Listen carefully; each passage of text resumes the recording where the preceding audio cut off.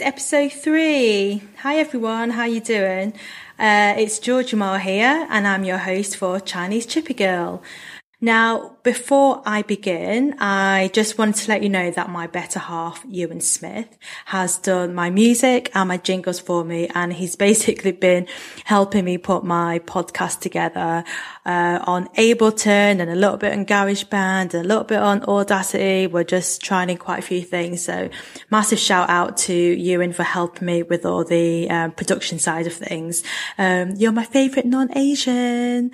And to everyone that's messaged me about my podcast, thank you so much, because your feedback means so much to me. And every time I go into Instagram and I get a notification and people have shared my podcast to their friends and family, honestly, it means so much to me. And it really motivates me to keep ploughing ahead with this. And yeah, especially to my mum as well, who's listened to the first 2 shows. I did that thing where I asked her for some honest feedback. And actually, hold on a second. I'm just going to get my phone and I can let you hear what she said. OK 啦，佩瑤不過咧，你 every time 都講 fish and chips 咯，即係有好，我諗咧好多人都好 boring 咯。你要講一啲新嘅嘢俾人哋聽咯，搞笑啊，俾人哋開心下咁樣，或者會好啲咯。唔好 every time 都講 fish and chips 啊，講你後生嗰時嗰啲嘢咯，人哋聽到或者聽得多會 boring 咯。係咪？你 do you think? What do you think? So that was my mum's brutally honest feedback. So obviously it's all in Cantonese, but basically what she's saying is that I should change my content, stop talking about my Chinese chippy days, because the content might be quite boring because I've already banged on about it before. So what does everyone else think? Do you think my mum's made the point? Do you think the content's quite boring? You know, what about my non-Asian listeners out there? Is it still relatable? Have I spoke about it a bit too much? Should I just be changing everything? I mean, what do you think? Let me know what your feedback is, because I really want to hear from you. You can find me on Chinese Chippy Girl on Instagram, and you can send me a message there, or you could drop me an email, which is chinesechippygirl@gmail.com. Let me know what you want to hear. The other thing is as well, I don't actually set a date for when I release these podcasts, mainly because I work full time and I'm a full time mum as well. So time is just quite limited for me, but I really do enjoy doing these Chinese Chippy Girl podcasts. To be honest with you, it's just my passion. I really enjoy it. I think it's really important to connect with other BBCs and British Asians. So it's something which I'm really passionate about doing. It's just timing really that I don't really have as much. But if you subscribe to Chinese Chippy Girl on whatever podcast that you're listening to this on, it just means whenever I release a new episode, then you'll get a notification to let you know when a new episode is out. So I have a little treat for you all. My next guest is my name twin, Georgie Learn. Yay! Otherwise known as Chopstick and Poke. He does these really gorgeous, amazing illustrations that really brings out our Chinese culture. Everything she draws, I can 100% guarantee that a British Asian can relate to. She even created my Chinese Chippy Girl illustration, which you can see in this pod. She's super talented. In this episode, we talk about racism, our chippy days. Sorry, Mum. But yeah, we talk about our chippy days. Our siblings are also doctors. So we talk about that too. And also our love for Ken Hom, because he is just an angel. I had so much fun recording this pod with Georgie, and I hope you all enjoy it.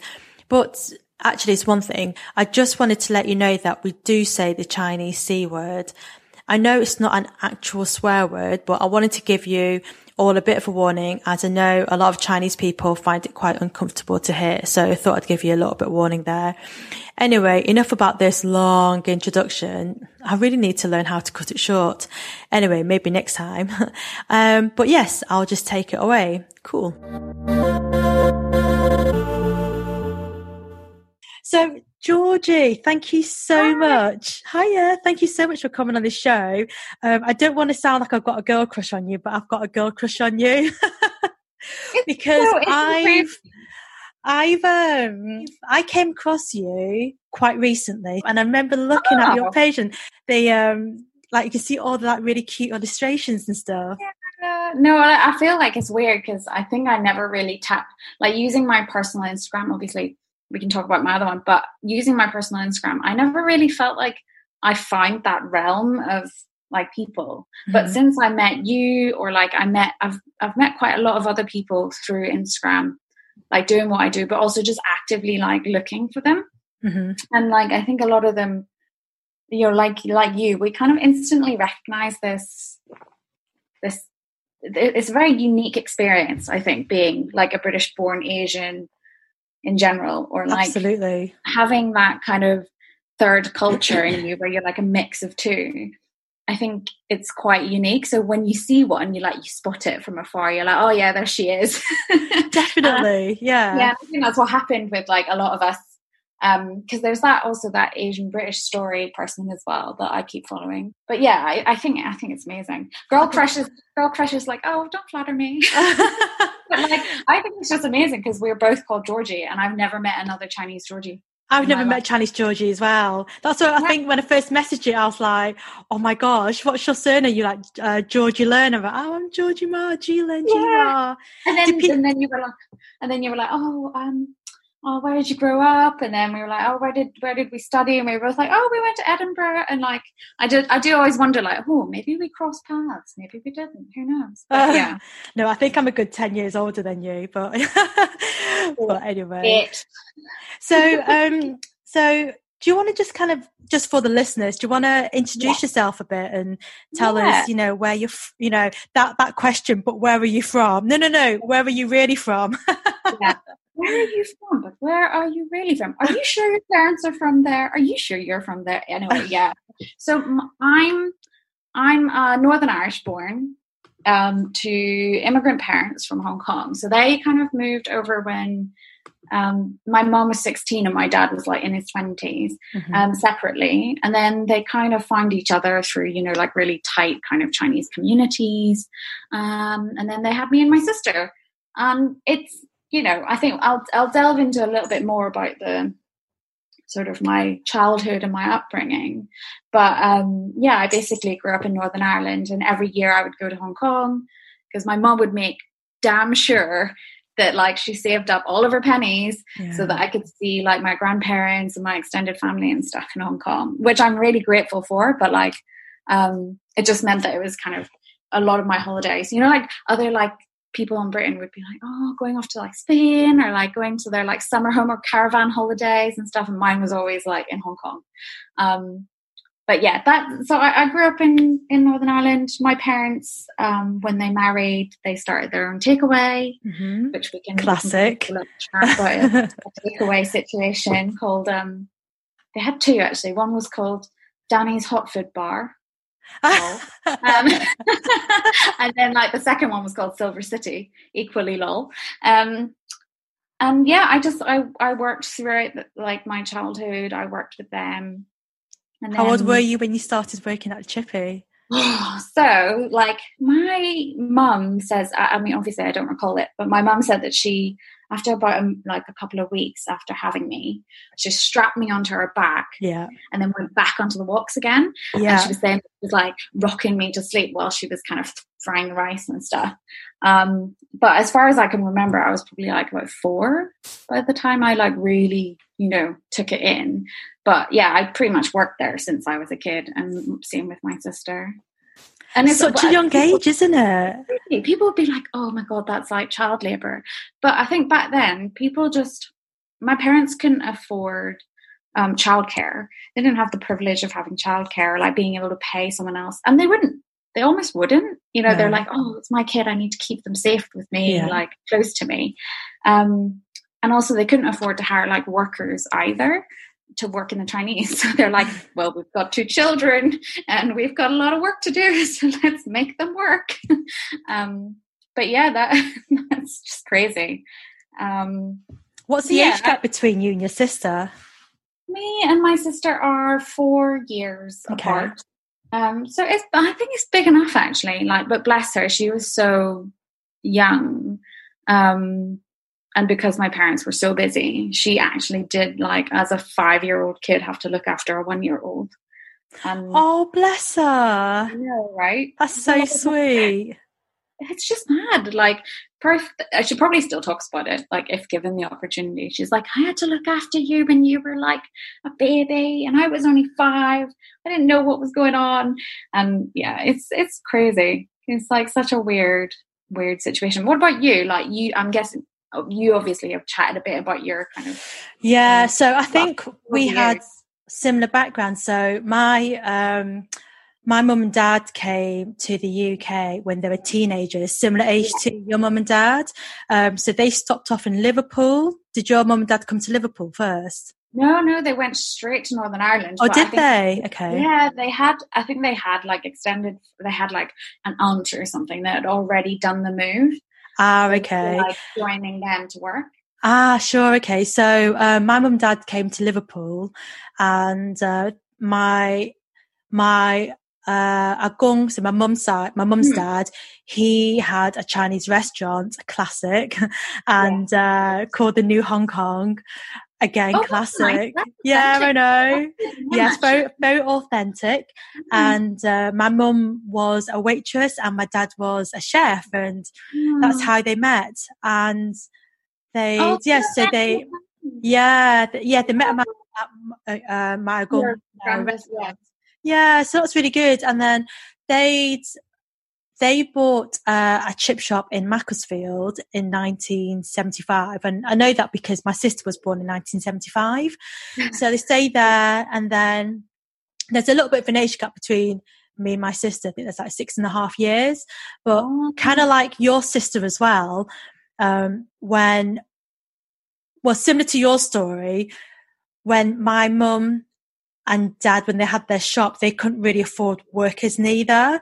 So we had a Chinese fish and chip shop as well. Was yours a fish and chips, or was it just a takeaway? Well, no, we did like Chinese, but obviously in order to make it a bit more palatable, it definitely had, we had like sausage suppers. We had battered fish, like suppers, and just burgers and things. It had to be like that. I think, to survive. So ours was really similar. Chinese is takeaway, and then also like fish and chips with pies and sausage and stuff. So my mum would work at the front, so she'll be serving all the customers. Yeah. And similar to your mum, she strapped each one of us round to the front or the back, and then then she just just work away, shoving a bottle in our mouths and stuff. And it's just the way how they rolled back then. And my dad would be at the back, so he'd be the one doing all the Chinese cooking, whereas my mum would be outside doing all the fish and chips. And I guess because there was a bit of an age gap between my sister and I, my sister, she kind of looked after me. But she had it really rough though, because she'd been working. So I remember working at the Chippy when I was 10 years old, like physically working there, serving chips, getting the money, bao shuzi, like wrapping the chips and everything, deep down, everything. And even just the weird things. So like back then, because there's no delivery or anything like that. So if anyone wanted to place an order, I'd have to pick up the phone. And so I remember picking up the phone. So my mum and dad's takeaway is called John's Supper Bar. So I'd pick up the phone and say, hello, John's Supper Bar. But for me, it was just so normal. But for the customer, they're like, hello, is your mum and dad there? I'm like, yeah, but they're busy just now. Have you come to place an order? Because from their point of view, they're probably like, you sound like a young child. Why are you picking up the phone? I'm like, well, just here to take your order. What do you want? So I'm just like writing it all down. But I think my sister, so she had it I think she had it much more tougher because she was older. And I think back then the chip shop was a little bit more busier as well. So she literally worked a lot more than I did. And also she had to look after us as well. Yeah. So, I think my sister too, because my sister was the older one and her English was good and like her mental maths was good. So like she was always at the front, like dealing with customers and taking orders. So she was kind of getting the brunt of that whilst I was in the back, always kind of like chopping up mushrooms and like cracking eggs and whisking eggs and really? Yeah, I was more in like the back end, but I think it was because I just wasn't very like, I think I was too rubbish at maths, to be honest. I'm so crap at maths as well. I'm like not that typical, that model minority myth, you know, where all Chinese kids are really good at maths and really studious. I'm just like, that's not me at all. Yeah, we're just like, nah, no, that's not me. But yeah, it's just so weird. It's such a weird like setup.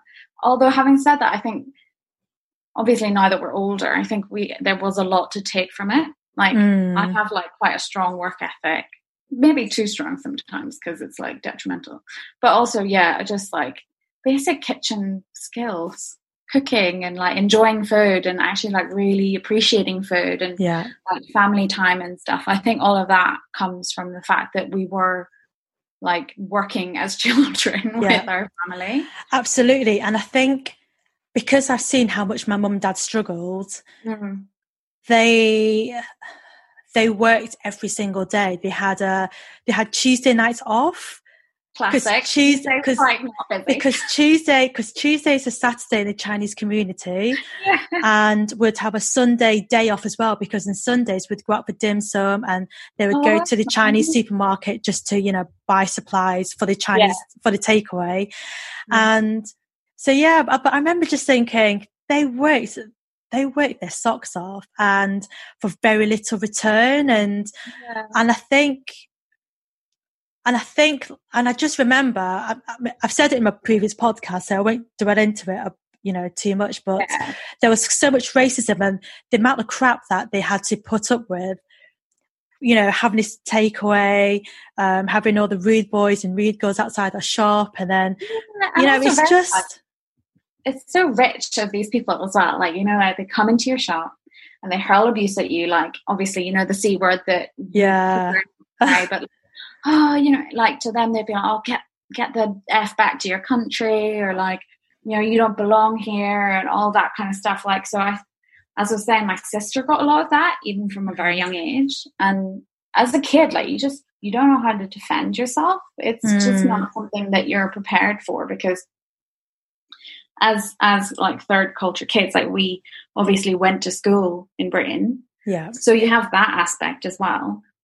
But also knowing that you are different, and then kind of never seeing that representation around you, or not really having that social circle around you. It's kind of like, how do you grow up with racism or like deal with these things when you've got no one that can relate to it either? Because your parents can relate to it, but also like, I don't know about you, but I was going to mention it. My parents are, I think it's a generational thing. They were always like, oh, just keep your head down and keep working, and just like put your head down. It's fine. Just like ignore them, like, you know, shun them. But we were like, we had to live in like a society, UK society, and grow up in it, and, you know, really involve ourselves in it. So it was very difficult for us to just hide from it.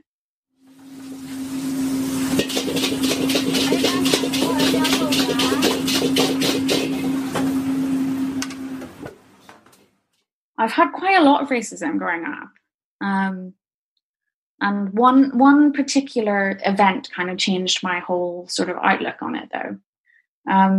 When I was 18 years old, on my 18th birthday, I had, you know, I was getting dolled up, you know, got some friends, went out for a fancy meal. It wasn't actually that fancy, but when you're 18, it's really fancy.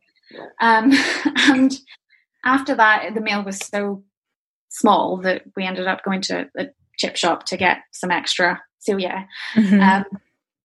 And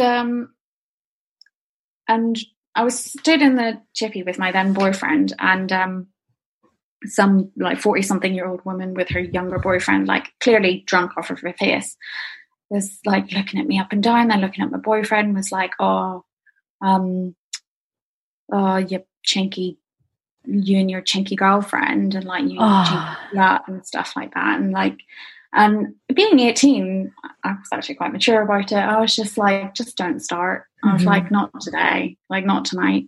And before you know it, she like launches herself at me and like starts really slapping me and like hitting me on the head and like scratching my arm and stuff. And like I'd never like been physically attacked before until that point. And, you know, everything that was ever said to me, you know, even if I told my mom, she was of the generation, which I'll say on this podcast, but people who don't understand Chinese will probably be like, but something her mum used to say to her was like, 唔痕痛理得佢哋講咩? Like, you know, if it's not itchy and it doesn't hurt, then like you don't have to care so much about what they're saying about you. But then that's one thing, and then to be attacked is another thing. And then and there was police outside having their chippy dinner, and they didn't do anything about it because they didn't care. They didn't do this, so wait, hold on a second. So it's your 18th birthday. Wait, hold on. I need to picture this because this is really bad. So, because I'm actually really shocked. So you were 18. Yeah. In Northern Ireland. Are you with your boyfriend? Is your boyfriend white? Is he Chinese? He was white. He's a white boyfriend. Yeah. And you went out for a dinner, and then you went to a chippy afterwards. And then there was another white lady and another white guy. Yeah. And then she called you. She called you a chinky. Yeah, she called you a chinky. And then she just completely attacked you. And the police were outside having their chips and didn't do anything. No. So like my arm was bleeding, and like the chip shop manager was like, oh, get out, like trying to like wrestle her. And so what happened was her boyfriend wrestled her out of the chip shop and locked her in the car. And she was still like banging on the window, being like, get out of here. And like, I'm going to beat you to pulp. And like, just like hurling abuse. And like, that was a game changer for me. Like that was like a whole, because no longer was it something that I could avoid, even if I tried. No longer is it something that you can like passively say, oh, it's just some other random on the street, I pay no mind to them. You'll never see them again. Let them be racist and ignorant. Because that's when, and having said that though, I feel like, there's loads of reasons as to why, violent attacks and hate crimes like this happen. But yeah, it was quite an intense situation that then kind of changed my outlook on like trying to be quite active about racism and trying to be quite outspoken. But yeah, oh, I'm so sorry that happened to you. I'm just like, I'm so sorry. I've come on this podcast and I've just told everyone that's really traumatic. No, but you know what though? This is really important for us to talk about because there's a lot of BBCs and other British Asians who had a similar upbringing as us, but it's only now that they're kind of they're speaking up about it, but they never did it when they were a child because I think for me, I didn't know how to speak about it and it never came up in conversation. And also maybe stupidly for me, I maybe just felt a bit embarrassed about it. Well, yeah, I think we are made to be like feel ashamed, not ashamed, but like, yeah, it's just like you kind of don't talk about. I think it's quite true to Chinese like culture as well. Like I don't know about your family, but my parents just don't. They talk about very top line stuff. Yeah, and then like anything deeper, more emotional, they're like, no, yeah. It's so funny though. Like I think a lot of people have started to really come out about everything that's happened to them. And yeah, when you're younger, and also we lived in a generation when we were teenagers where there wasn't that much. Well, I mean, there was internet, but like it wasn't like this. This is like a whole. Yeah, I know exactly. I just remember like the dial-up codes and like waiting for my MSN to load, and then like tapping away. And then it would make that noise. It would go keek. So anyway, so just to rewind back a little bit. So when that happened to you on your 18th birthday, so the police didn't do anything. The shop owners kind of intervened. Were your friends and boyfriend there as well? Were they? Yeah, what did they do? But my friends had gone home. It was just me and my boyfriend. He, bless him, I don't think he had ever seen anything quite like it. Being like a white boy in in Finnegy and like Northern Ireland, he was just like, this blew his mind. He was very empathetic, but there was almost nothing he could do. And I don't blame a lot of people because they can't relate to this. Like they can't, they can empathize and they can sympathize and they can educate themselves. But until you are physically, abused, whether it be verbally or physically for your race, it's very hard to explain to someone what that feels like. Yeah. And so for him, he just sat there and he was just like, what the hell just happened? I was obviously in tears, but yeah, he was just like, okay, let's go home and eat the chips now. Well, I think because you were such a young age and maybe, in his point of view as well, he hadn't really been in that situation before. Yeah, you'd never seen anything. Yeah. And I was his first Chinese girlfriend, like I was probably his first non-white girlfriend. Yeah. And what happened when you went home that night? Or did you tell your parents what happened and your sister? Did they know? So do you know what? I don't actually know if I ever told them. Yeah. And I don't even know if I still have told them. Like, I wish I could, but also with my parents, like my dad used to say some really awful stuff. Like, the older generation as well sometimes is quite racist in a way because they tackle racism with more racism. Like that's like their way of fighting back. Mm-hmm. And so if I told my parents, they would be mad, but also like it wouldn't help situations. It wouldn't help them diffuse their dislike for Northern Irish people. Like they already, had this kind of stuff come into the shop, but I think it would have just made it worse. Mm-hmm. And I think it's important for us when we are now talking about it to like be able to not counteract racism with more hatred and more racism, and actually just be able to talk about it and not feel like, oh, this white guy attacked me, so all white people are bad. That's kind of what my dad would be like. And it's just so bizarre. Like when I haven't spoken about it for like, hang on, I can't do. See, this is how crap my mental health is. And how many years has it been? 12 years. Aww. But yeah.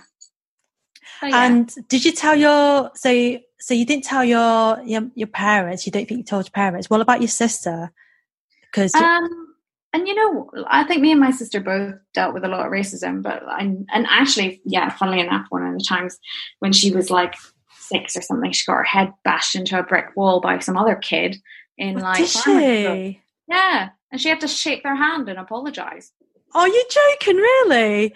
That's so bad. It's horrendous. And like we share common ground, me and my sister, but we don't talk about it.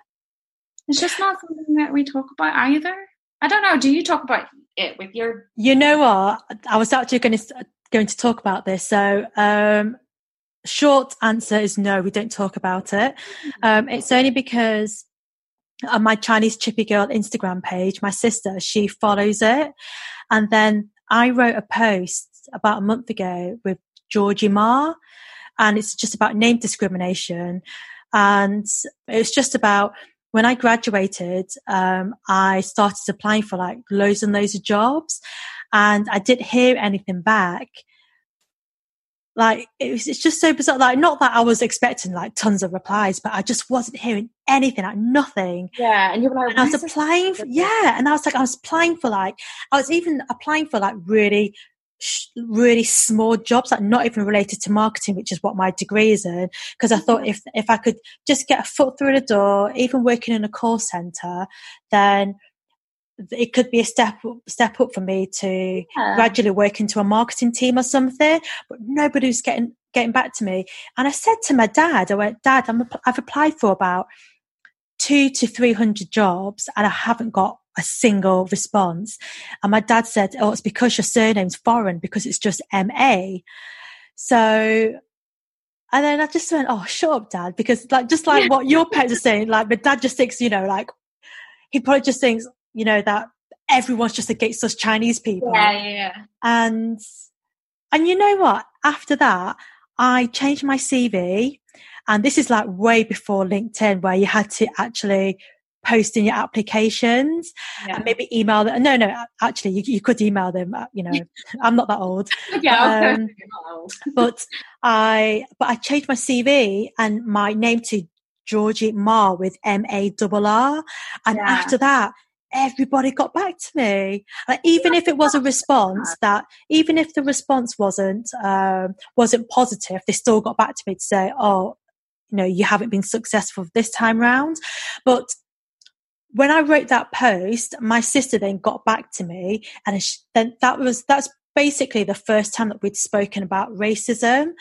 And we speak about it a lot more now, because what I'm trying to do is I'm trying to speak out more as well. And my sister, so my sister's very Chinese. She's a lot more traditional Chinese than I am, because she's married into Chinese, and they've got a Chinese restaurant, and they have, they have Chinese food every day, and her Chinese is really good. They've got a Chinese restaurant and everything. So she's really Chinesey. She's a lot more Chinese culture than I am. I think she's learning to speak out more as well, and to, and she's a lot more aware of these, of these racisms. And since then we have started speaking more about our childhood, but we never have done before.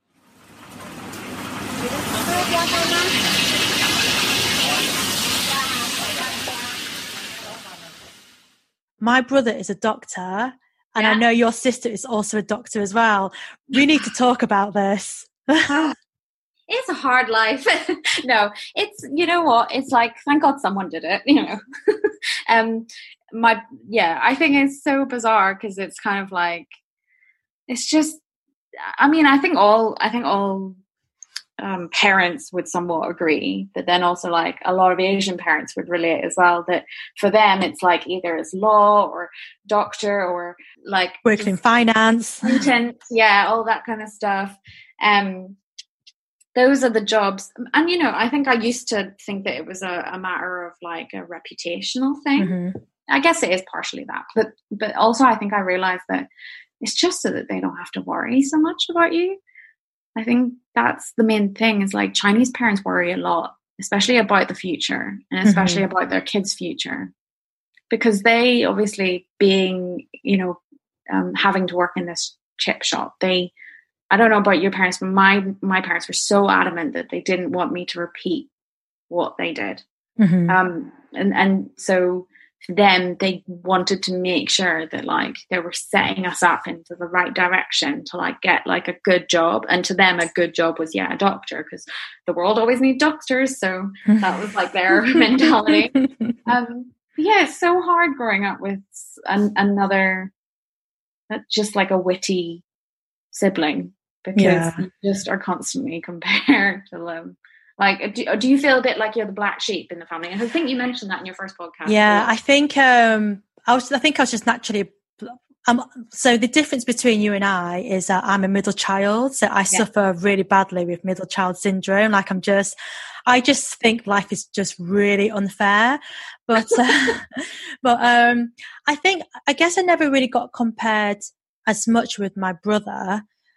And I think maybe it's because he's a boy and I'm a girl. I guess if I was I guess if he was my little sister, or if I was a boy, then we'd probably be compared a bit. Yeah. But I think it's when we go to Hong Kong, for example, and then my brother isn't there. So just say if I go with my mum, and we'll be sitting around, a big table, and then the whole meal would be about my brother and his doctor, and it's just like, they'd be like, oh, how's he getting on? And, oh, it's so good, he's a doctor. Oh, he's You're sat right there. And I'm sat right there, and I'm like, do you not want to ask me how I'm getting on? But the thing is, I think, I don't really do myself any favors, because I work in marketing. I don't know what marketing is in Chinese.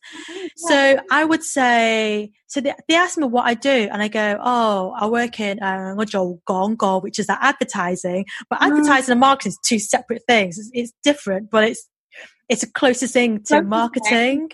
Yeah. Yeah. I don't know what you would call it, Gongo, or like, I don't know. My vocab is terrible. Oh, mine's really bad as well. Oh, so I didn't ask you what you do. I do know what you do. Oh, epic fail. So for the listeners, do you want to tell people what you do? Yeah, I mean, I probably should have brought that up at some point, didn't I? Hi, everyone. Hi again. Georgie. Nice to meet you all.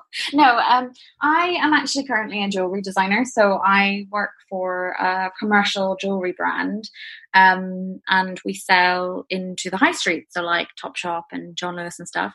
And yeah, so I went through the route of, I went to art college. Well, I battled it out with my parents, and I think they kind of had it in their head because I would focus all of my energy on art and they wouldn't see me for the rest of the time. And I think they knew it was coming. So I think my mom was putting aside some like university money.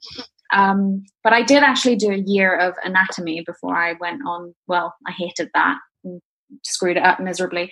And then my mom was like, fine, you know what? If you're going to go to art college, I'd rather you go to a good one. So she sent me off to Edinburgh. Edinburgh's beautiful though. I love it. So beautiful. And I had such a good time, you know, and this is where my sister differed. She actually stayed at home while she was studying. So she never got that kind of like uni life. Whilst I was very lucky, I had that all drunk, like crazy hell bent like situation. So does that mean your sister had to work in a chippy? So yeah, like I'm hoping she's going to listen to this podcast because I feel like might be like, oh, finally someone's going to talk about me. No.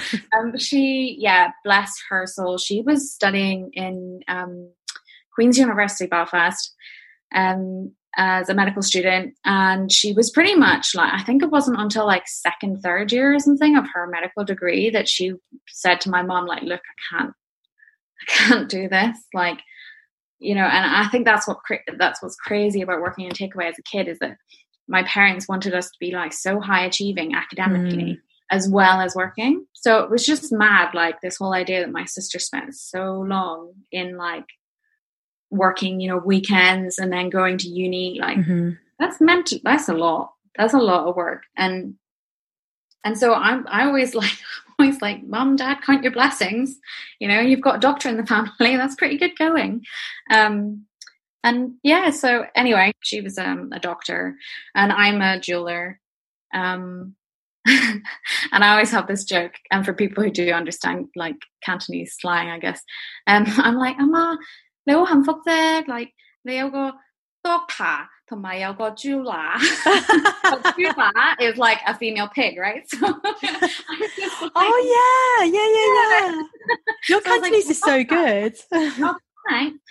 Yeah, that's all that TVB drama stuff that I watched. But yeah, so I'm a jewelry designer and I've been working in London for about 7-8 years now. I think probably about 8 now.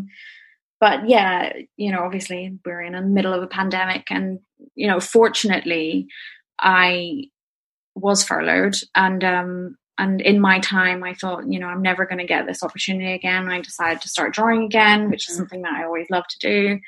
And, you know, even my graduation work and all of my uni work was heavily focused on like my parents' takeaway.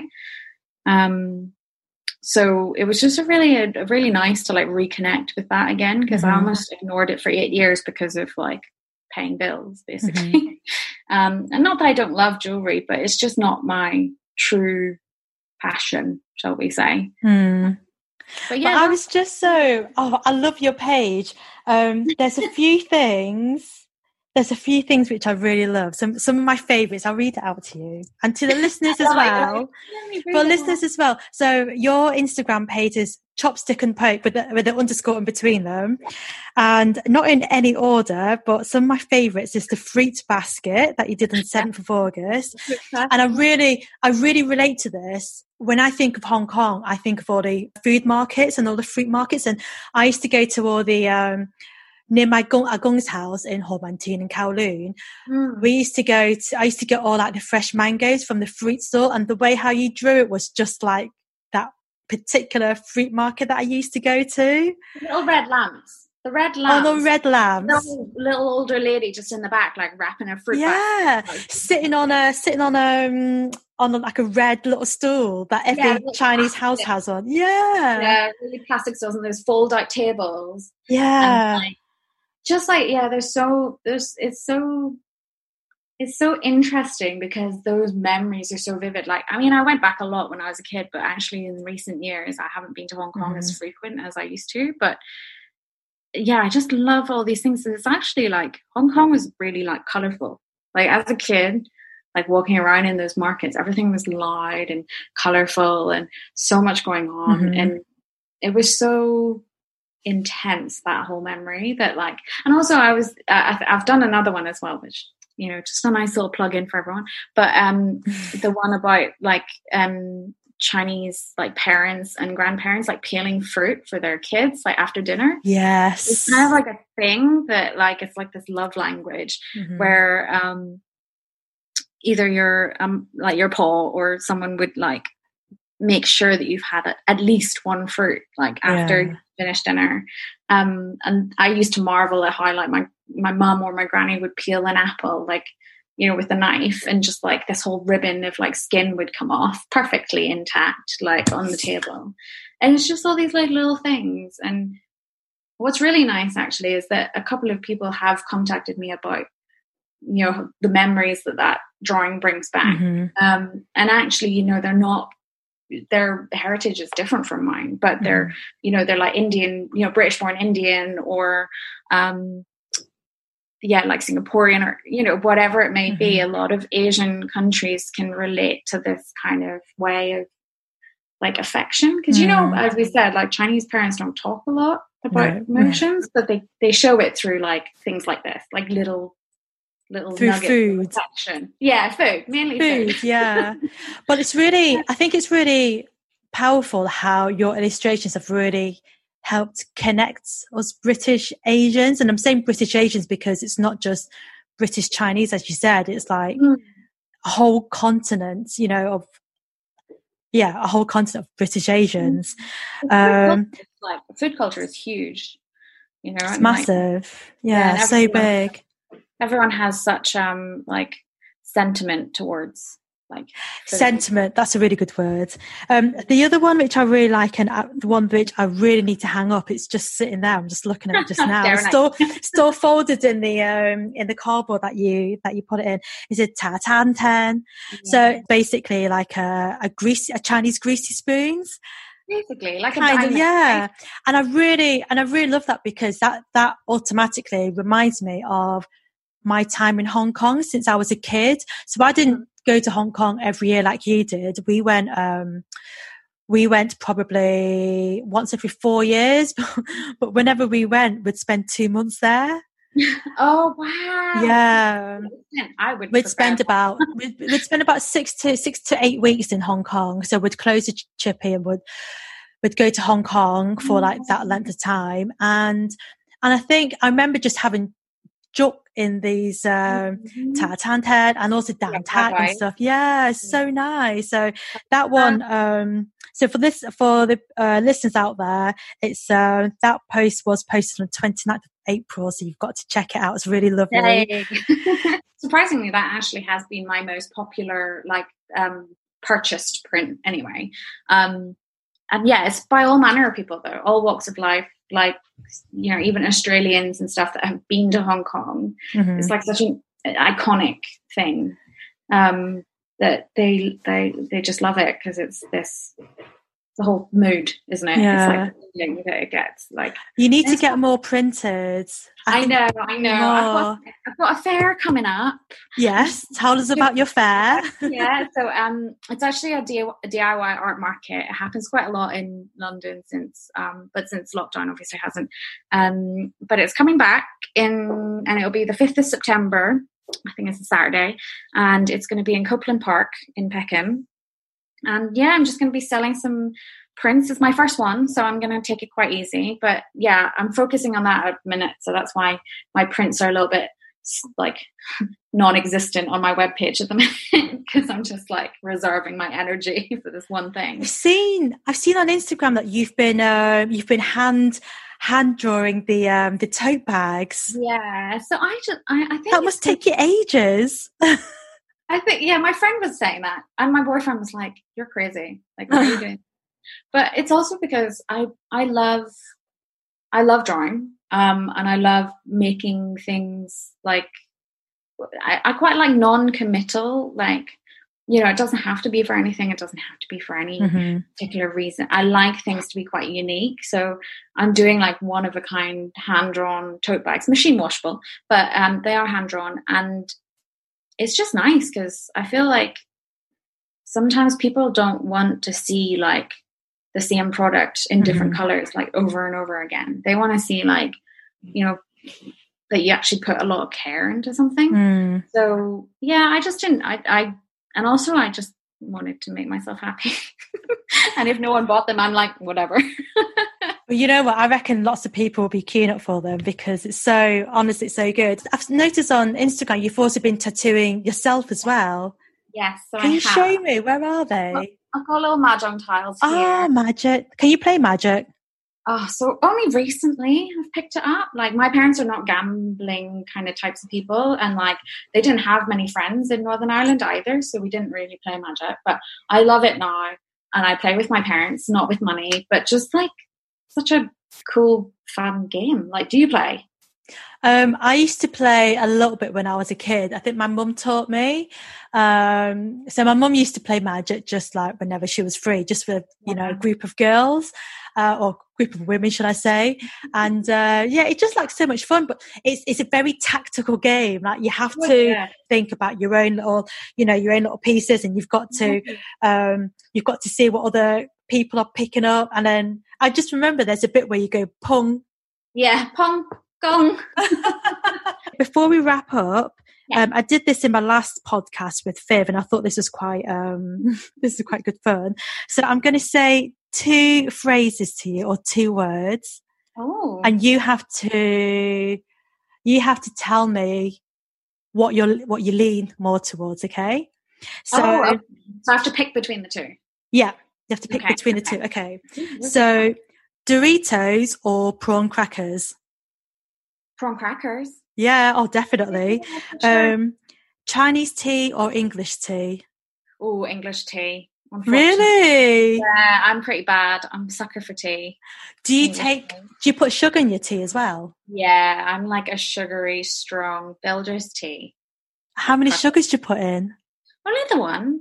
Okay, that's all right. That's not bad. That's all right. Yeah. Chinese calligraphy or English calligraphy? Oh, Chinese. Yeah. It's more beautiful. No offense, guys, but yeah, so much more beautiful. By the way, can you read and write Chinese? Because I've seen your illustrations. You write it so well. Google, man. Google. No, yeah, I can't read or write Chinese. I can speak Cantonese quite well, but that's just down to like watching loads of Chinese TV. Your Cantonese is really good, I've noticed. Ta tan tan or a greasy spoon? Oh, ta tan tan. Yeah, 100%. Yeah, like such a weird. Actually, when you describe the food to people, they're like, "That sounds gross." Like macaroni and broth, they're like, "Oh, what?" You're like, whatever, man, it's delicious. And Ken Hom or Jamie Oliver? Oh, Ken Hom. I don't like Jamie Oliver, so I'm like quite. Do you not? Not really. I'm sure he is a good cook. Like, don't get me wrong. But I'm just like, I'm just not that into his like cooking. I don't know. I just feel like could be better. Ken Hom is cute too. Ken Hom's so cute. You know what? Last year I entered a competition with Lee Gamgay or Lee Kum Ki. I don't know how you pronounce it in English. Yeah, but in Chinese I know how to say it. And they did a competition where you could win an exclusive masterclass with Ken Hom. So I entered thinking I'm just going to enter, and I am like a massive diehard fan of Ken Hom. I think my dad looks like him, and I remember when I was a kid I used to watch Ken Hom's cooking show, and my dad were like, "Put you are, that's me on TV." I'm like, "Oh my god, Dad, you're on TV!" But it's really like Ken Hom. But so anyway, so Lee Gamgay, they messaged me, says, "Oh, congratulations, you've won a masterclass with Ken Hom." So I got to I got to the workshop, I guess, and I saw Ken Ham, and I was like, oh my God, this is just like my dreams and wishes come true. Yeah, I got pictures, I got everything. And then at the time, my little girl, she was about 3-4 months old, but she wasn't with me during the masterclass, but she came at the end with my partner Ewan, and Ken Ham held Sadie, and then he said to me, "Lega hold at you," which basically means your daughter is so cute. And I went, "Oh my God, coming from Ken Ham, honestly." Your daughter has been blessed by the hands of Ken Ham. Thank you.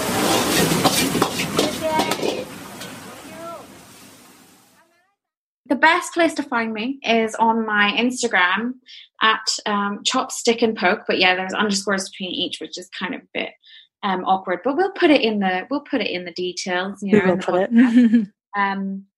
But yeah, that's the best place to find me, and I feel like that probably is what I want people to see as well. Like that is what I represent, I think, on this podcast, and also like, you know, just. I think generally that's just what I want people to see. Yeah. I think you've got like a really good bunch of followers. I've been reading your comments as well. And because I go on your page like every single day, just looking at all your... I wish I had the pressure. I need new content. But I do actually visit your page whenever I go onto Instagram, and I just like love all your illustrations. I know we said this about 10 billion times, but I am literally like your biggest fan, turning into an obsessive girl crush. But I just wanted to thank you so much for taking the time just to speak to us, really, and being my guest. And also, oh my God, I didn't actually say this. Wait, hold on. This is really big news. So my Chinese Chippy Girl illustration on my Instagram, it was illustrated by you. I forgot to tell you this. I should have started that off. I've had so many compliments on the illustration, and everyone's like, "Oh wow, Georgie, it really looks like you." And even just the smallest detail, like the mango carton, and having a bowl of rice and the chopsticks, and the fish and chips and the wok, and everything. It just sums up my life, like 100%. So thank you so much for doing that. Well, no, thank you for one, letting me do it, and then letting me on your podcast and running wild on your podcast. Like, I think that's pretty good trade. Thanks, Georgie. Thanks for coming on to my show. It's been so lovely to speak to you. Yeah. And listen, thank you so much for your illustrations. A lot of British Asians can connect with the Chinese heritage or the Asian heritage. And and I hope to see you at your art fair on the 5th of September in Peckham. Thank you very much. An absolute pleasure. Okay. Right, I'm going to go now. Okay, bye. Yes. Let's go and plan ourselves off. Bye. Bye.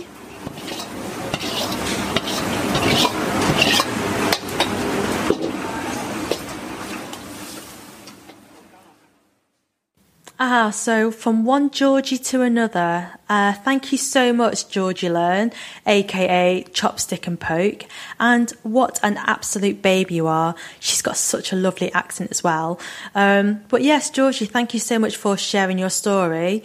For everyone else, you can follow her on Chopstick and Poke. I will share her Instagram handle in my show notes as well. And if you're in London, please go and visit her at the DIY Art Market in Copeland Park in Peckham on Saturday 5th of September between 11 and 6, and go and check it out and say hello to her. Please don't forget to subscribe to my podcast so you'll get a notification to let you know when my next episode is out, which I have an absolutely special guest for episode 4, which I can't reveal just yet. But if you follow me on Instagram and if you subscribe to my podcast, then you'll be basically the first to know. Also, I'm a little bit scared to publish this podcast as I'm conscious my mum will stop listening to it, as I feel like I've just banged on about the Chippy Days. But for me, I just feel like the Chippy Days is like super relevant. Not that many people talk about it, and I feel like a lot of people do connect with it as well. But if you have any feedback, please do let me know on Instagram. You can message me there on Chinese Chippy Girl, or you can drop me an email on chinesechippygirl@gmail.com. Right. Okay. So I'm absolutely starving. So I'm actually going to go and bowl fan, which means cook the rice. So yeah. Anyway, thank you so much for tuning in to episode 3. Hope to see you next time in episode 4. Thank you. Bye.